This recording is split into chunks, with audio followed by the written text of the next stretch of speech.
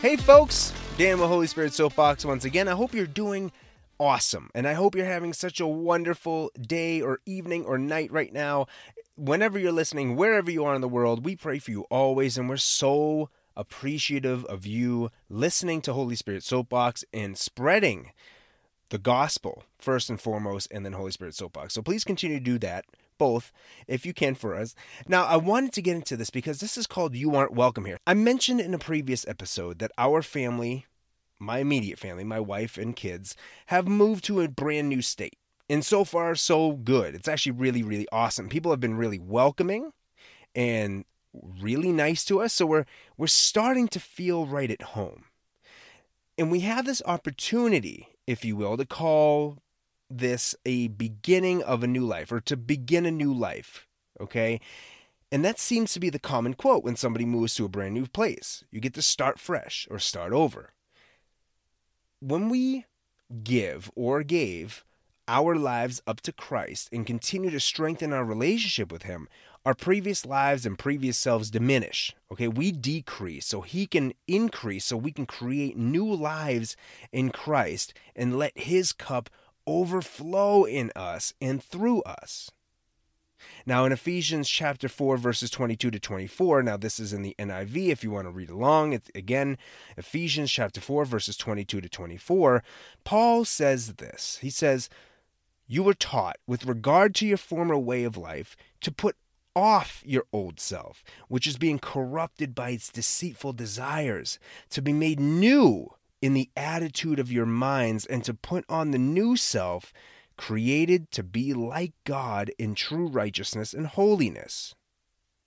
We're no longer that old self, is what he's saying. The self that only cares about selfish desires, but now we are newly in Christ, newly created in Christ, and long for God's will to be done. That old self is gone. And this is really, really important. When we moved to Denver from our original hometowns in Massachusetts, we saw that as an opportunity to start over and start fresh as well. Now, we had just given up our lives to Christ, and He was working in us. We were allowing Him to work in us a little bit to rid us of our old selves, to take on this new identity. Now, identity is huge. Identity is huge, and we are going to do a multi-part series on identity in the near future, so please look out for that, because that will be a life changer, I promise you.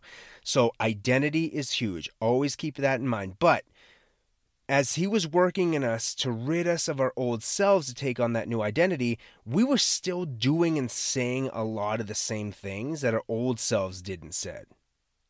You know, He started to change us slightly in some ways, but of course it's not always a light switch moment where you just change 100% overnight. The continuous work that's being done in us to sanctify us and prepare us for heaven works as we let it.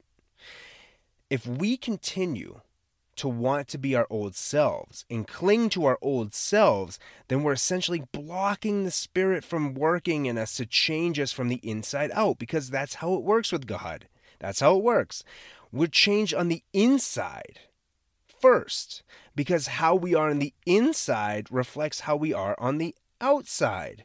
If we cling to selfishness, selfishness reflects outwardly. Now, I say all this because as God continued to work in us and we started to change to better reflect Christ and not our old drinking, partying, cursing, lying ways, and then we would visit old friends and family, they would kind of question us like, who are you? Are you the same person? And we're like, no, we're not. And thank you for noticing, right? Our answer was and still is no. We are now in Christ as our identity, where we want to better reflect who He is. Does this still upset some people who want the old Dan and Stacy back?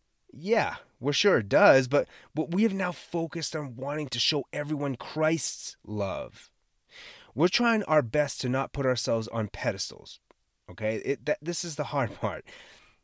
We don't want to say we're up here and they're down there, right? That's not what we're saying. We're not saying we're better than you because we're Christ followers. No, we're trying not to get caught back up in the place we were before Christ.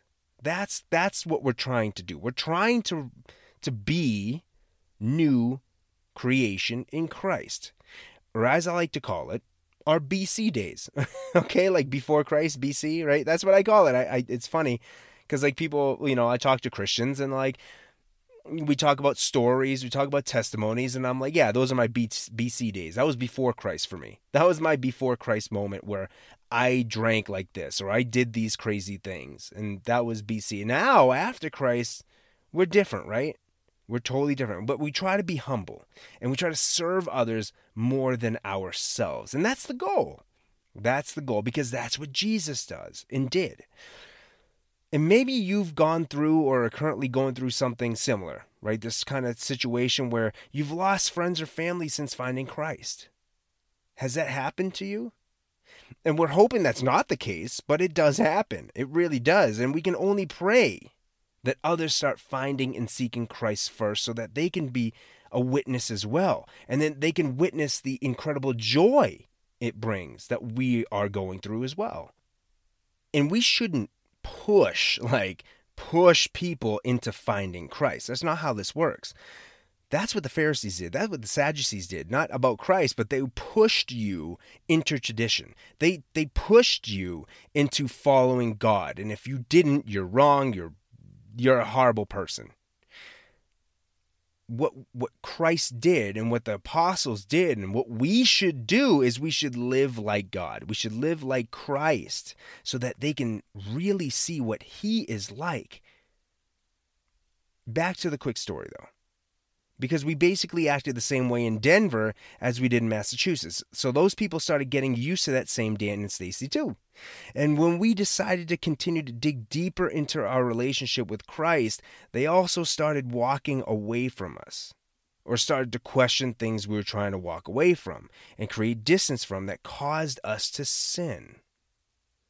And ultimately, these family members and these friends that don't believe in and follow Christ remember us as ones that are not really followers of Christ. Like, we used to say it.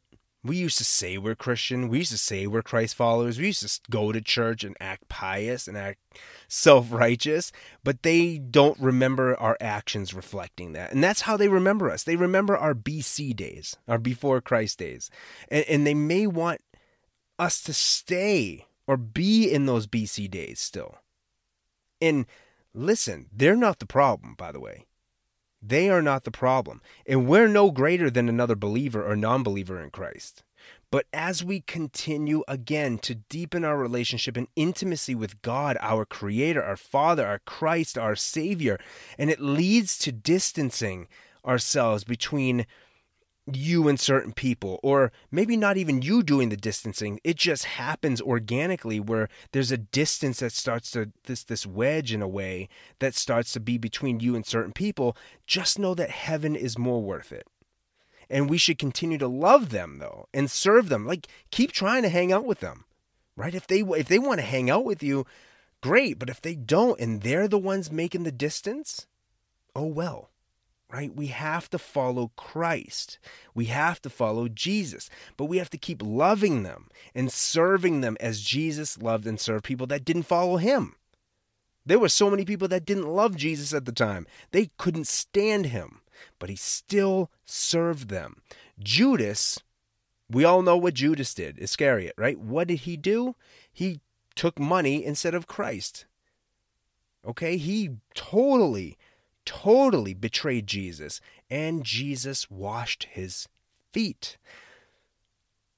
Now in Luke 4, there's this interesting situation that happens between Jesus and the people of his hometown of Nazareth. Now, this is really shortly after he started his ministry. He reads scripture from Isaiah explaining how the Messiah is to come. Then he explains that that time is now, that he essentially is a Messiah. What happens after that is the interesting part. Let's check it out. I'm in Luke 4, once again, verses 22 to 30, and it says this: All spoke well of him. They spoke well of him and marveled at the gracious words that came from his lips. They're talking about Jesus. Isn't this the son of Joseph? They asked. Jesus said to them, Surely you will quote this proverb to me. Physician, heal yourself. Do here in your hometown what we have heard that you did in Capernaum.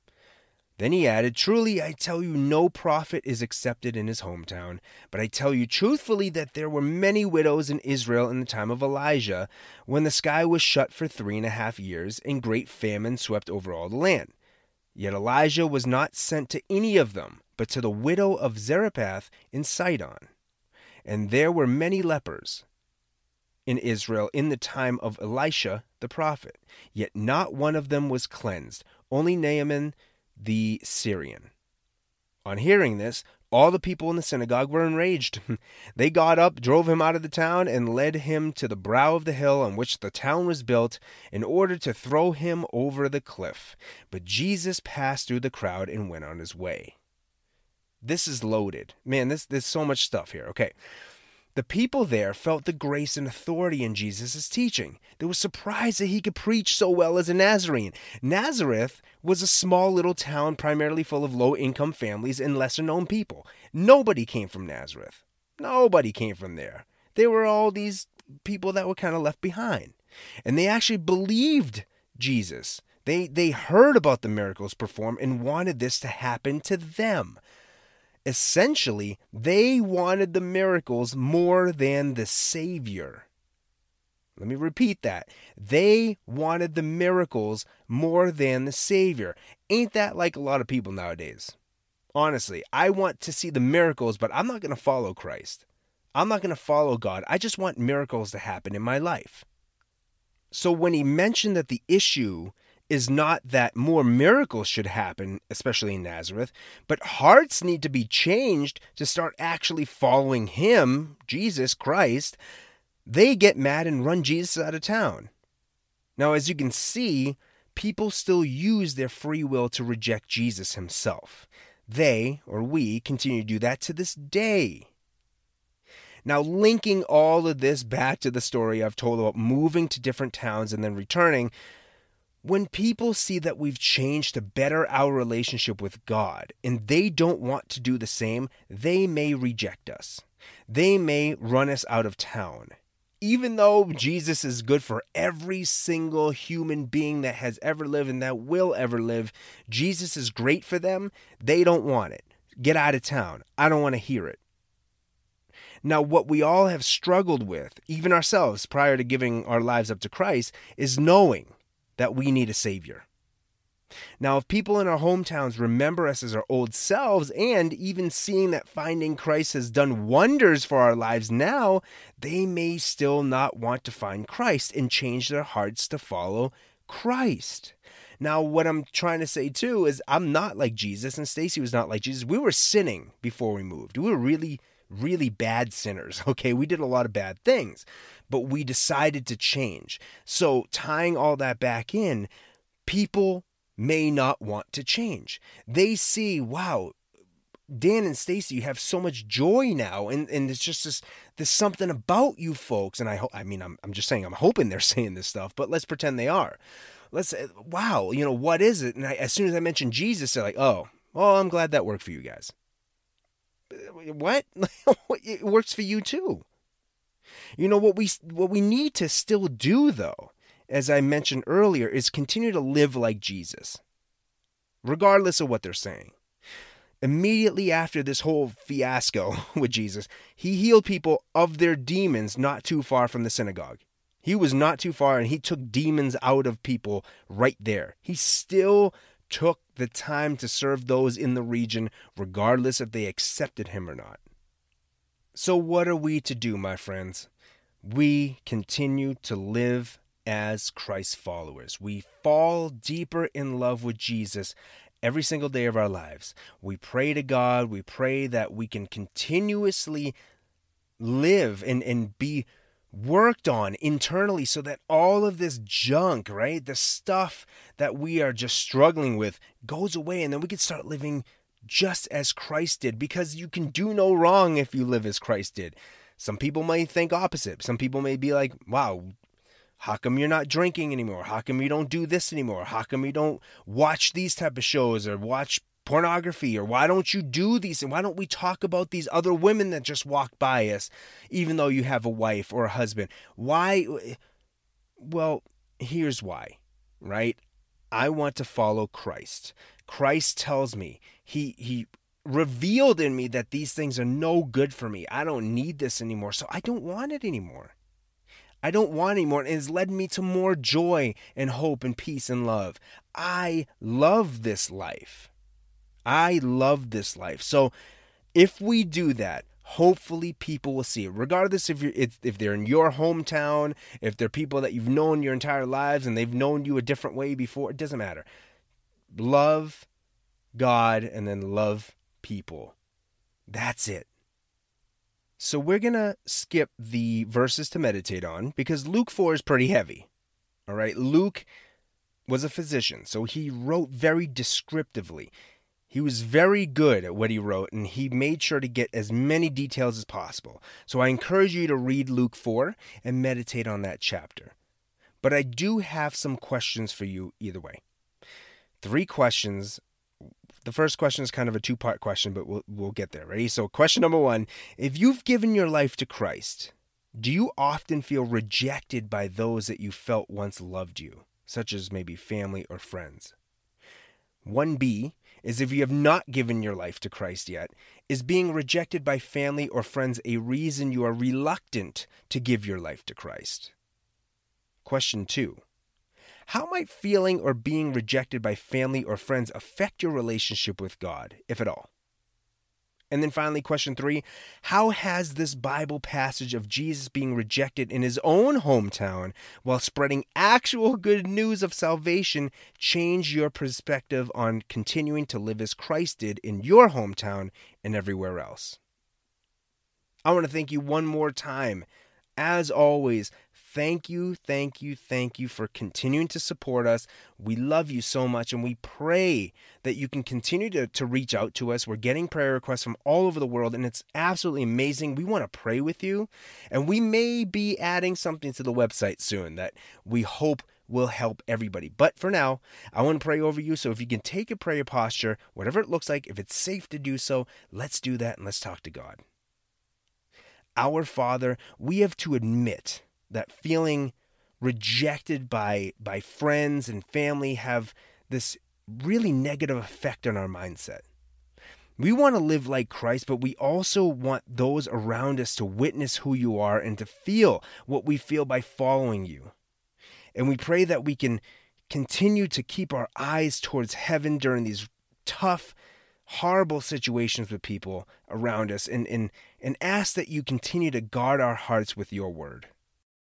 And we pray that we do not fall to temptation of doubt and fear sprouting from rejection of people, and ask that you continue to work in us and through us. And we pray all of this in Jesus Christ's holy name. Amen.